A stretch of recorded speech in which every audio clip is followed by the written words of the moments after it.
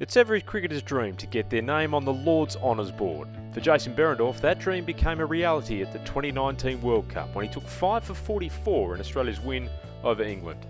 Behrendorff takes us through his career best performance in detail and opens up about his subsequent back surgery and how he's travelling on the long road back to full fitness. I'm sports broadcaster Alex Malcolm, and alongside Imagio Managing Director Sam Maxwell, this is Play It Again with Jason Behrendorff.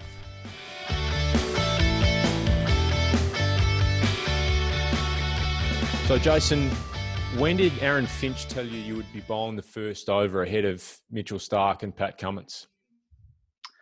Yeah, so it was sort of alluded to a little bit once I found out that I was in the team. But then when the penny really dropped and I found out that I'd be opening the bowling with Starc, he was actually in the warm-up. So once we got out ready to do our stuff, Finchie's come over and said, "Mate, you've got the first one." And I was stoked, to be honest. It's something that comfortable is probably not the right word because you're never comfortable playing international cricket or high-level sport, but it's a real sense of familiarity for me. That's something I do all the time. So I open the bowling in virtually every team that I play in, and was a real confidence booster for me, knowing that we need to take wickets up front early. That was our game plan. It's everyone's game plan, really. You want to get into the middle order as soon as possible, and for Finchie to have that confidence for me to bowl the first over, I was stoked and ready to go. So you're defending a middling total. It was only 285 that the side made. Finch made an excellent 100. But two left-armers opening the bowling is unusual. We saw in the documentary, the test, that it had been planned a couple of days out as a matchup for the England top order. But you had to bowl up the hill at Lords, which is very unusual for a left arm. And normally they would come from the top end, the change rooms end, where the members are, with the slope running left to right, which is perfect for a left armer. But you had to go from the other end. Can you explain, firstly, the slope and what that experience is like bowling from that end as a left armer? Yeah, it's an interesting one because I'd never actually been to Lords before we played that game. So people would talk to me about the slope and they said, "Oh, it's quite a dramatic slope." And I was thinking, I've seen it on TV. Like, surely it's not that big a deal. But then actually standing out there from one side of the ground to the other, it's almost like that. It's about 2.5 meters. So to get used to that was actually quite tough in the warm up. So we were fortunate to get to bowl close to the centre wicket in our practice warm ups.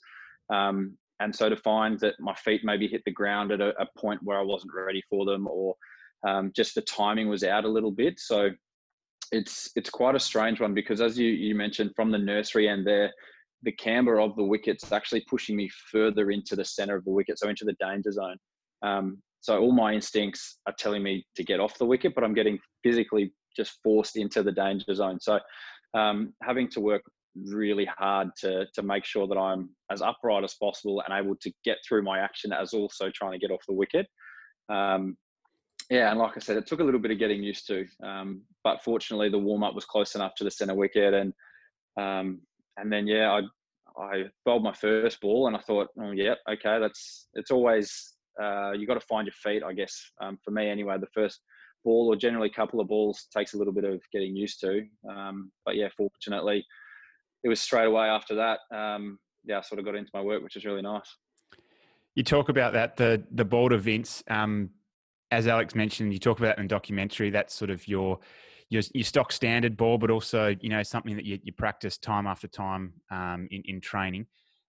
What were you thinking, coming up to that? And I guess, what do you work on so that comes out perfect nearly every time, if that's possible?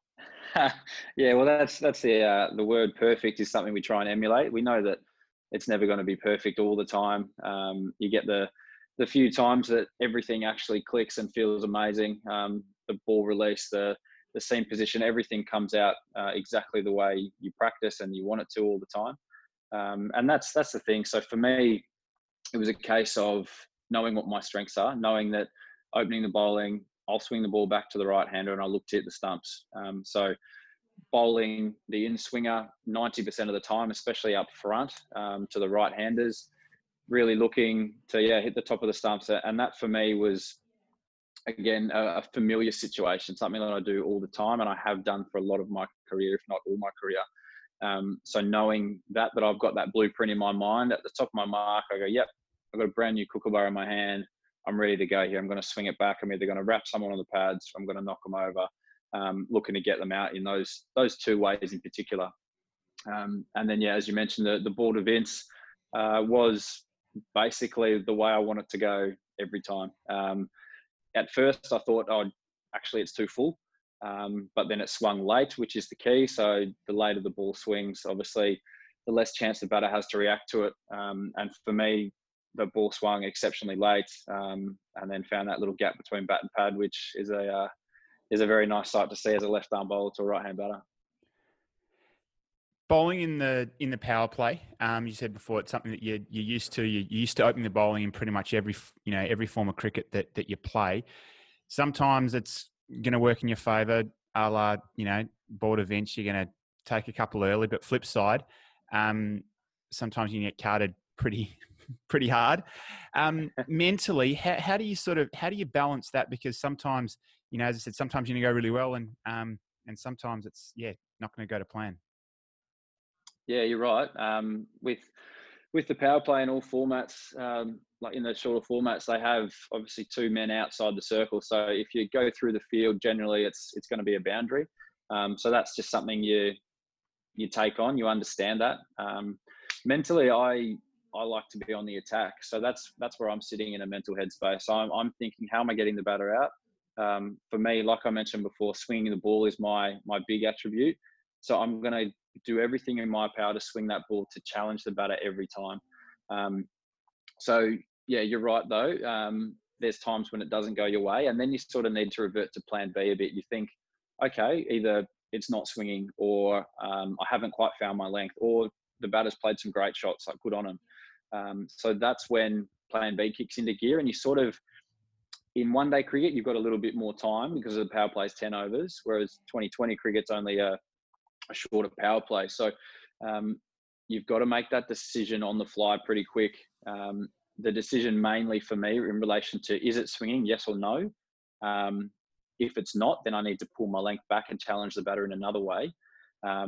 So then hopefully minimizing the damage that can potentially happen by being too full. But also, if it is swinging on the flip side and I haven't got my length right, or the batter's on top, then also what do I change? Do I change the field? Do I bring fine leg up and drop square leg back? Do I bring third man up if it's swinging beautifully back into the right hander? Do I bring third man up and put somebody else out, maybe a long on, and continue to bowl full and really challenge them, knowing that if they hit me over the top anyway, I've got more protection. So those are the things that you're sort of trying to calibrate really quickly in your mind. And some days they work, some days they don't. Well, you've faced that challenge that you've articulated in this particular match. You bowled 6 off the reel. The ball was swinging. So you've knocked over Vince with a ball that swung, and Mitchell Starc has knocked over Root with a ball that swung at the other end. And then Morgan and Butler Morgan and Best, I should say, come hard. Morgan particularly ran at you a couple of times, and a little bit later on, Stokes ran at you as well to throw you off your length. How do you balance a challenge of bowling to those guys? The ball is swinging. That is your weapon. And you are trying to push the ball up, but these guys are running at you, specifically skipping down the track to try and change the length and turn it into a half volley and hit hard through the field to throw you off that length and throw you off that scent of trying to swing the ball away. How do you balance that when guys are attacking you like that? Yeah, well, the first thing I always go to is, did I execute what I wanted to do? So in the first instance, if he's run down and hit me off my length, that's a fair shot. Good on him. Let's see him do it again. So suddenly, if he's hit me for 2 or 3 in a row, then I go, okay, I've definitely got to change tact here. I can't keep serving him up the same thing. And you're right. It was evident with Morgan in particular. He came at me quite hard, as you said, to throw me off my length, to try and make me bowl somewhere different, so that he could open up his scoring opportunities. And that's something, again, on the fly. It's good to have Finchy, for example, the captain, at mid on and mid off. So I was fortunate most of the time it was someone like Finchy, David Warner, even Stoyne was at mid on and mid off at times, to have a bit of a chat to and go, what do you reckon here? Like, do you think that he's going to keep trying to come down the wicket? Do you think I need to change my tact? Should we change the field? So to have guys that have played a lot of cricket around you as well is really helpful. But at the end of the day, you back your skill. So if I think I'm going to get him out, swinging the ball and nicking him off, we're going to keep working with that for as long as I feel that's possible. Or on the flip side, if Finchy goes, mate, you've gone for 20 off this over trying that, we probably need to try something else. And that's the thing. So it's a good balancing act between the bowler and the captain in that sense.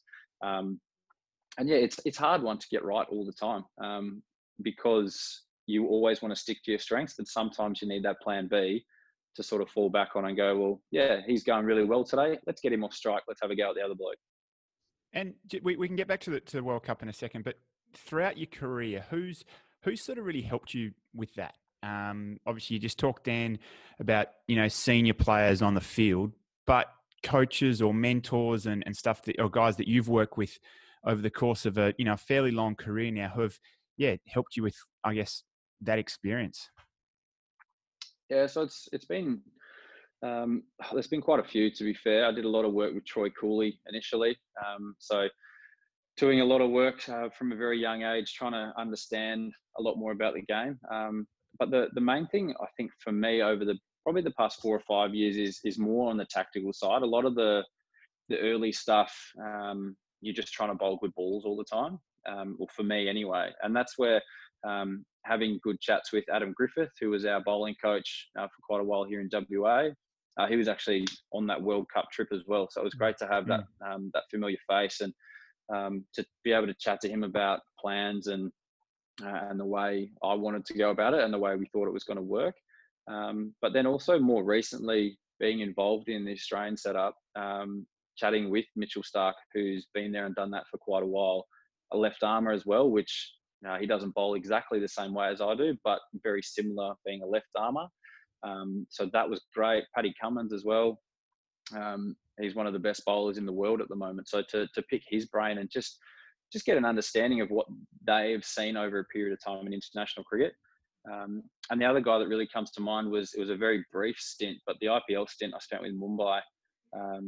I spoke a lot with Shane Bond, who was our bowling coach there, and he keeps it very simple, which is in essence the best way to go about it. Because if you've got too many thoughts and too many things going on, you can really get confused and sort of get in between maybe too many things as opposed to actually being clear and executing your plan. So those guys are probably the main ones that have really helped me. So let's get back to the end of the power play. You actually knocked over Johnny Bairstow with a shorter cutter across him, a weapon that's come into your arsenal sort of the more T20 and one-day cricket you've played. Talk us through the development of those types of skills and the plans and execution of that particular dismissal. Yeah, so it's a nice progression, I think, that I've been able to have over the last probably 12 months in particular, when I was playing some regular white ball cricket, was actually to be able to work on those change-ups, go away from being just a new ball bowler, to have that sort of pigeonhole of going, he'll be good in the power play. If we get him through 5 or 6 in the power play, that's great, and then we'll see what we've got left. As opposed to even myself, I feel a lot more confident now bowling through the middle, whether it be bowling my change-ups, bowling a bouncer, even just hitting a hard length and knowing a bit more about what's required and having the skill set to adapt and do that. But it takes a lot of practice, and that's why I'm not comfortable walking into a game and trying a new ball in a game, because could end up going anywhere. And so it's about spending as much time as you can working on those variations in the practice environment to feel comfortable to do it out of the middle. And that generally takes me quite a bit of time. And the Bairstow one in particular, it came off, but it could have also ended up 15 rows back. It wasn't exactly the way I planned it. It was a bit shorter and not quite what I had in mind, but it drew him far enough away to pull the ball, as opposed to maybe should have cut it and it probably would have gone for 4 through the offside. But those are the things that at the end of the day, it's a bit of cat and mouse, and that plan ended up working, which was great. So it's partly execution and partly obviously having that plan in the first place. Now, Dorf, I know you pretty well, and you've spoken already a lot about the preparation, even then just the training side of things. But I guess specifically in this World Cup, you'd come in only playing, I think, one off the first four off the top of my head. You've in so far in your career, you've bowled pretty well. Often after a bit of a layoff, I used the example when you took 14 against Victoria in a Shield game a couple of years ago. Your T20 debut in India in October a couple of years back. How do you sort of get yourself ready, match ready to be fit and firing? Right off the bat, pardon the pun, particularly given an extended layoff at times, and something also that I guess you're going to have to deal with over the coming months. Yeah, it's a tough one. I guess one in the sense that I've gone through a few times, so I've fortunately had that experience, and hopefully we'll be able to continue to draw on that. But it's been a little bit different in each of those scenarios you mentioned. The Shield game, the 14 wickets against Victoria, I had quite a decent lead up period into that one, in the sense that the rehab we took a little bit slow in relation to I was coming back from a stress fracture on my leg at that time. And I was actually able to play a little bit of grade cricket, then a little bit of second 11 cricket, just to actually get some miles in my legs before I played that Shield game. So I actually felt primed and ready to go in that scenario. So that was really helpful. But then again, like you mentioned in the World Cup, I wasn't in the first team, so I wasn't playing initially. There's that mentality of, for me at the time, I knew that I was going to get a chance at some point throughout the World Cup, whether it was one game, two games, 4 or 5 games, whatever it might be.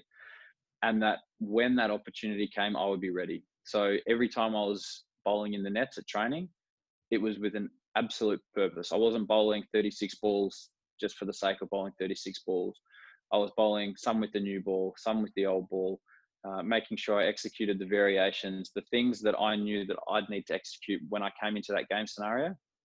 And also bowling to guys like David Warner, Stephen Smith, Glenn Maxwell. They make sure that you're on the ball. So if you're not delivering what you need to do, then they'll let you know, but they'll also smack you around the park, and you walk out of the net feeling a bit demoralised at times if you're not getting it right, because that's the pressure you're going to get in the middle. And so those sort of environments, the competitive environments at training, really make a difference. So let's get back to the match at Lords. You pick up 2 in your first spell. Then there's a partnership formed between Stokes and Buttler. Stokes played beautifully. It was the summer of Ben Stokes, as we all know. He ended up making 89, and Mitchell Starc knocked him over with an unreal Yorker. But Aaron Finch turned back to you and Mitchell Starc at the back end prior to the third power play, basically the last phase where you've got 4 men out. And the game wasn't dead and buried at that point. Talk to me about your relationship with Aaron Finch, working through those scenarios you mentioned earlier, learning how to bowl in the latter middle overs and also at the death, and explain sort of the confidence that you get from a skipper like Finch who would turn to you in that scenario. Yeah, Finch is a very strong character, and he's a guy who's played a lot of cricket and also knows a lot about the game. So, like you said, for him to throw me the ball and to give me that confidence was, first of all, for me, unbelievable. To know that there's a game on the line to win here, and Finchie's chucked me the ball. And those moments are the ones you love and the ones that you want to be a part of. You want to be involved in the big moments. And so for me, I had the confidence now to go in, practice my skill set, know what I needed to do in this scenario. We'd have a chat. We might have said, okay, Moeen Ali might have been on strike, for example. It might have been that stage. Where's he going to score? He's going to look to probably hit me to the leg side. Let's look at this field. Where do we want to bowl? How are we going to tie him up to get him to hit the ball where we want him to? And so sometimes it can be as simple as that. For a period, it might be literally in the between 30 and 40 overs. You're looking to hit the wicket hard, challenge the batter, and then the occasional change up, whether it be a bouncer, a Yorker, or a slower ball. And those conversations, again, they continue to happen on the fly. So Finchie might say to me at the start of the over, what are you thinking? I'll say, look, I reckon I'm going to get him out here, but I'm also going to dry him up here. So I'm going to hit the top of the stumps, hard length for a few balls. Then I'm going to change the field and I'm going to change it up. So sometimes you're actually nearly planned out the over before it's actually happened. So you've gone, yep, 1, 2, 3 is going to be this, 4, 5, 6, I'm going to do that. And those are the things that I've found with a lot of different captains. It doesn't matter who they are, but if you come to them with a plan and you're confident in it, your execution, and you say, this is what I'm going to do, this is how I'm going to get him out, they'll back you 9 times out of 10, if not 10 times out of 10, because they've got confidence in your skill set and the fact that you've gone to them and said, this is what I'm going to do. So those are the really important relationships you have with your skipper as a bowler. And then you talk about relationships. Then the probably going into the World Cup, as you said before, you weren't probably in the first picked 11, but then towards the back end, it was you, Mitchell Starc, and Paddy Cummins. You spoke earlier. Starkey's obviously been one of the best white ball bowlers in the year over the last 5-6 years, and Paddy Cummins, as we all know, his recent years. How did you guys sort of really, work together? But also, what's it like, bowling along, side, two of the best bowlers in the world, as you, one of the, less experienced guys, for another term, in the team. To put it pretty bluntly, it's pretty cool. Getting to play with some of the best cricketers in the world is a really special thing. And for me, just to try and learn a bit more off them about the way they go about it, the different scenarios throughout the game periods, but also just the general chat we can have around bowling. Like as a cartel, you're out there and you're seeing things that I might say be down at fine leg, and I'm like, oh, Starkey, are you trying to do X, or is it swinging, or what's going on? And then that opens up a conversation, and we say, yeah, the ball at this end's actually really swinging, so let's keep working swinging that ball, whereas the ball at the other end's not. So we've got to bash the wicket hard at this end. And so little things like that the communication in particular throughout the bowling group is really important. And then you throw a world-class spinner like Nathan Lyon in there, Adam Zampa, guys who are exceptional at their craft as well, and really fit into the mold of the bowling group to change the pace of the game, to attack or to defend at different times. So you've got like spinners that do different roles. Nath's generally a bit more of a defensive spinner, whereas Zamps goes on the attack. So those sort of things, and how it all balances out is part of obviously the selection table problem to pick the most balanced attack, but also once you're out there, the communication is so important. I want to ask you, just from a personal side of things, 5 for at Lords, obviously, we all talk about, playing for your country and the team and that, but just purely from a personal side, how was that? I know your family were there to get up on the honour board. That must have been pretty special. Yeah, it really was. And that's the thing, looking back at it at the time, at the end of the day, that's my job as a bowler, to go and take wickets.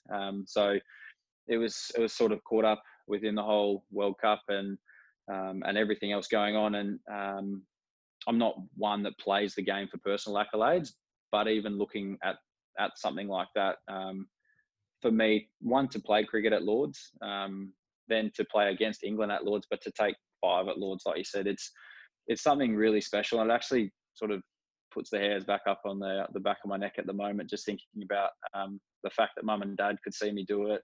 My wife and my little boy were there too. So things like that make the experience just that little bit more special. But then Finchy to basically say to me, mate, you're leading us off the ground. I was thinking, mate, you're crazy. You're the captain. You go and do that. And he pushed me out the front, and so I was the first one to walk off the ground. Little things I remember, just the members throughout there, even though I'd taken 5 and we'd beat England, they were still clapping me off to give like the smiles on the coaches' faces and the other guys that were there. Those are the things that really cement for me. Like, it was just an unbelievable experience. And then, like you said, to have my name up on the honour board at Lords, there's probably nowhere you'd rather have your name on an honour board. So that's really cool. And hopefully maybe one day when my little boy Harrison or some friends or something go through a tour at Lords, they might see it, and then it'll spark some more memories down the track.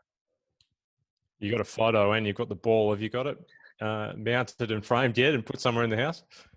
Nah, it's not framed or mounted yet. But yeah, I've got the photos, the ball, and fortunately it's received.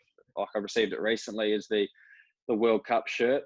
So we got a signed shirt. All of us in the squad got a signed shirt that was framed by a company for us. So we were very fortunate with that as well. So that's as they say, it'll go to the pool room one day. Once I've got a nice pool room, I'll be able to put a few things up and save us some of those mementos.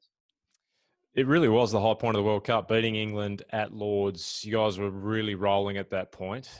Talk us through the rest of the campaign. Obviously, going up to Old Trafford and losing to South Africa was a heavy loss. Plus, you also had the injuries of Shaun Marsh and Usman Khawaja, and then the defeated Edgbaston. What was the experience of the rest of the World Cup like for you? Yeah, you're right. It was a bit of a downer from some of the highs we had throughout the middle of the World Cup. There, it was a tough period. We actually had a week off between the South African game. I forget the game that was before that, but between the last game and then the South African game, there was a week. So we had a few days off, and everyone cooled their jets and had a bit of time to recharge, which is what you need. Then when we got back into training, and as you mentioned, we had that horror training session. Sauce broke his arm. I think Maxi got hit as well. There was just enough stuff going on that JL being JL, he was worried.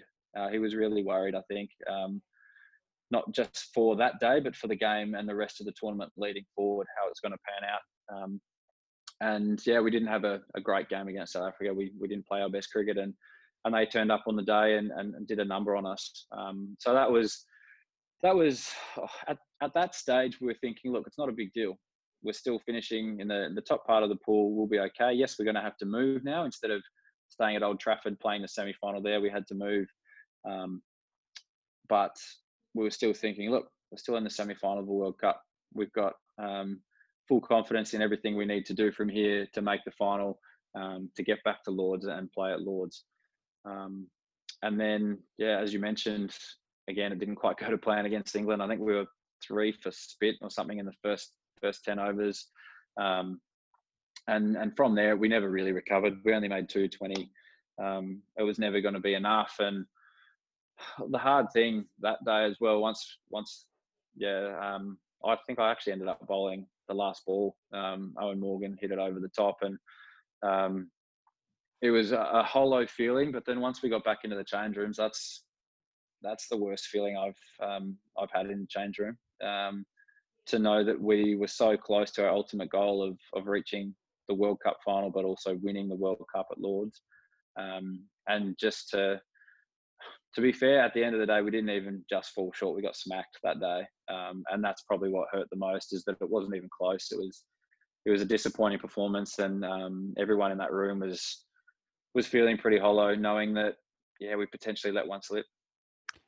I don't think I've ever asked you this. Did you actually end up watching the final yourself? A little bit of it, in the sense that by the time we were back in Australia, I actually went to Melbourne. And so the time difference was ridiculous to actually get up in the morning. I think it might have been 4 a.m. So I only saw a little bit of it. And then I woke up to, I think someone tweeted, like, this was the most ridiculous World Cup final in the history of the game ever. And I was like, well, surely not. Like, surely it was just a game of cricket. And then watching some highlights, I thought, oh, wow, that's something special. Yeah, so it was a pretty crazy way to end an intense tournament, that's for sure. How do you feel about that? Hearing the result, you're back home in Australia. You said before, that's where you were planning and preparing to be. Yeah, I guess probably not the way you thought it would pan out. No, definitely not. That was still pretty flat, to be fair. That whole time coming back from the UK, getting back into, well, I was contemplating getting back into pre-season at that stage. I was like, I'd much rather be playing cricket at Lords than in pre-season. But yeah, we were like, I can only speak from a personal point of view, but yeah, I was still a bit flat. Part of me didn't really even want to watch the World Cup final, knowing that that's something that I'd want to be there, as opposed to watching it on the TV on the other side of the world. So yeah, those sort of things that still sticks in my mind. And yeah, it was a disappointing and bit of a frustrating period.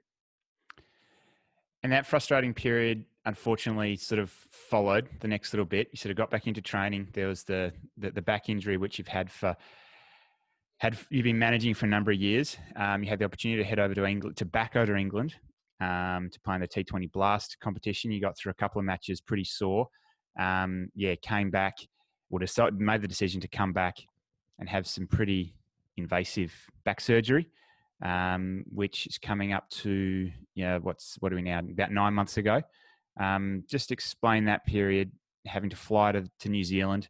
Only a couple of players that had it done before. But surely I know you spoke to a lot of them, and it's going to give you hopefully a bit of confidence that the body can hold up moving forward. Yeah, that was a really tough period in my not only cricket career but in my life, because I literally went from just about the highest point, or it was the highest point in my career. I was playing in a World Cup for Australia. I was playing at Lords, and then next minute I was on the operating table a month or so later. So that's not something I had envisioned or pictured. And then it took me a few months actually to realize probably how low in terms of mental state, how far I'd probably gone through the floor without even realizing.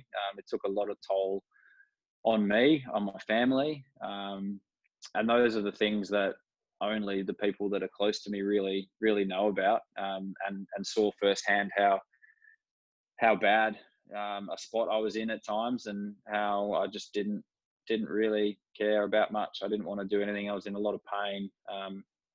The thing that I was, I guess, blissfully unaware of, in the sense I'd never had surgery before this surgery, and I had so much confidence with the guys I'd spoken to about how it's benefited their careers, the guys that have had it done, what the process was, and they said all glowing reports. Obviously, there's the pain post surgery, which from chatting to guys that have had surgery is a normal thing. Obviously, you're getting cut open and things are changing. They're either putting something in, taking something out, whatever it is. But in my mind, I still never understood how different or how sore I was going to be. So from going under the knife to waking up, that was the sorest I've been ever. And in that split second, I thought, have I done the right thing here? And now, obviously, 9 months down the track, I can say, well, yeah, of course it was. Like I'm doing just about everything again. I'm getting close to hopefully playing some cricket in the near future. But it was a very tough time, knowing that I'd have to go through rehab again, albeit a similar rehab period because it's my back, but it's also different because I've now had surgery. So things are going to feel different. The one in particular was my forward flexion. So bending over to touch my toes took a long time to get any sort of flexion movement, even to get my hands to my knees or past my knees, anything like that. And some days it was downright demoralizing, the fact that I felt I just couldn't move. And I was just wondering when I'd be able to move, if I was going to be able to move in the same way again. And if I was going to be able to get that confidence in my body to go, well, yeah, once I'm going, am I going to be right to go again? And so those are all the things, or a few of the things actually, that go through your mind. And I had a lot of time to think, which is not necessarily a good thing as well, because you spin ideas around in your head, you float different things, and sometimes you get fixated on something for a while and you think it's a good thing, and then you chop and change, and you sometimes you feel like your head's going to explode. Or for me anyway, the amount of thinking I was trying to do, and being in a professional sporting environment, very fortunate to have good people around us there as well. So I spent a lot of time chatting with our sports psych at the WACA, just trying to get my head screwed on again and figure out what it was going to be like. Also for me, like I'd spent a lot of time from Harrison, my little boy, a lot of his life I'd spent away. So to now actually be around full time, but also not be able to do much with him. Like in that first few months, he was stoked that I was around, but I couldn't do anything. I couldn't bend over. I couldn't play on the floor with him. I couldn't really do much at all. So he sort of gave me the bit of the don't argue, like, you're no good to me, Dad. Like, you're not giving me anything here. So apart from having a broken back, I felt like my heart was smashing in 1,000 pieces as well.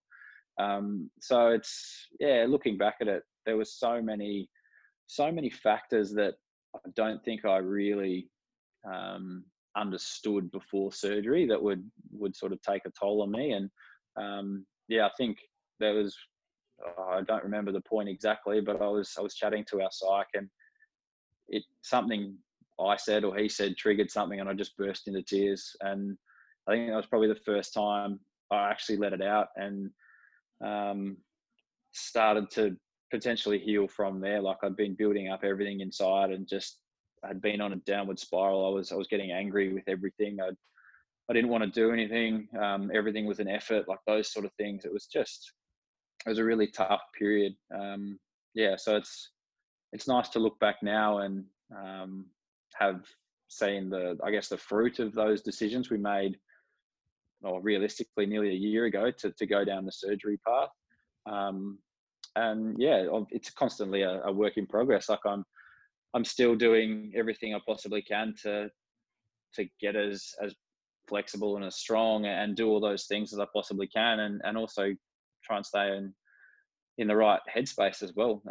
Because knowing what I know now, as opposed to what I knew 12 months, 2 years ago, your mental state is so important. And to stay in a level and a positive headspace can actually make all the difference. Did those physical and emotional experiences match that of James Pattinson and Shane Bond? You mentioned you developed a relationship with Shane. I know you spoke to both men about the surgery. Have they indicated that not only had they gone through the physical issues that you had post-surgery, but did they explain that they went through any kind of emotional roller coaster as well? The big one that I recall Pato talking a bit about was, I think he just didn't want to do anything, like similar to what I experienced for the first few months. And I don't want to put words in his mouth, but this is sort of what I took from what he was saying, is that he just didn't really care, didn't want to do anything. And that's how I felt for a lot of the period of time as well. And it's a really hard one, because yes, you go through the same procedure as someone else, but there's so many different aspects to it as well, in terms of your family, your life outside of cricket, all these sort of things that can have a toll on you as well. So it's I can certainly draw from some similarities to what those guys have spoken to me a little bit about. But yeah, it's definitely partly my own journey, which is a good thing, but also tough at times as well, because you've got to figure a lot of it out. So where are you at right now in the phase of your recovery? Can you map out where exactly you are and how that relates to the experiences of James and others, and how close do you think you are to returning to your absolute best? Yeah, so it's been I guess the rehab process have ebbed and flowed a fair bit. So it was tracking along really nicely, and then the COVID pandemic hit, so actually took a bit of time off, which was not a bad thing, in the sense that I just felt like my body needed a bit of a break. I'd been hammering everything rehab wise, and there was just a few little niggly things popping up, and just enough for me to know in my own mind that I needed a break. So I took a little bit of time away just to try and refresh and recharge, and now we're starting to build things back up again. So I've got a fair bit of a technical focus as well with my bowling at the moment. So I'm trying to work on a couple of things that ideally will help me stay a bit safer. I'm trying to basically get my legs to be a bit more active, to take a bit more of the load, is probably the easiest way to put that, without going into way too much detail that'll take a long time to talk about. And that's something that physically I feel like I could potentially push back and really start cranking it up soon, but it's more of a technical focus that I want to get right first. So in that sense, the body's going quite well and quite nicely. Comparatively to other guys, I remember chatting to Ben Dwarshuis, who had the surgery. He was back playing club cricket at around 6 months. And some of the other guys, some of the guys in New Zealand that have had it done were also around that sort of 6 to 8 month mark. And so initially I targeted that. I was definitely keen to be 6 to 9 months. I'll be back playing. I'll be be sending him down and I'm ready to go. But I think this period of inactivity and everything happened with the COVID virus was potentially good for me in the sense that I was able to now take a little bit more time instead of, not that I was ever going to rush anything, but just to give me absolute clarity in terms of how much time I needed. And for me, thinking about it now, it's more about the technical aspect to give me enough time to really drill down on the technical aspect that I want to get right. And then so it looks like at this stage, I think that the start of our domestic summer will be a really good target for me. So by the time I've had enough time to get that right in pre-season, obviously get bowling properly again and feel confident at the bowling crease again, that should hopefully link up quite nicely with that sort of time frame. Is red ball cricket back on the agenda? I'd love to think so. It's something that will be a process like it has been realistically over the last few years, is that once I got back, I'd start with some short format cricket to get going, see how my body copes. And unfortunately, in the past few years, it hasn't coped. But this could definitely change that. James Pattinson is the big one of most recent times that I look at. He had his, obviously the surgery was the same and fixed his back up to a point where he was back playing 4-day cricket and test cricket. And that's something that it gives me a lot of confidence that if things go the way I'd like them to and it all pans down the track, that's a very distinct possibility. So we're certainly not ruling anything out at this stage. Jace, thanks for your time. Always great to chat, and you're very, very candid with your thoughts, and congratulations again on a wonderful performance at Lords, and we hope to see many more for Australia in the future, and best of luck with your recovery, and hopefully you'll be back and bowling better than ever for Western Australia in the Scorchers this summer. Thank you, mate. I really appreciate it.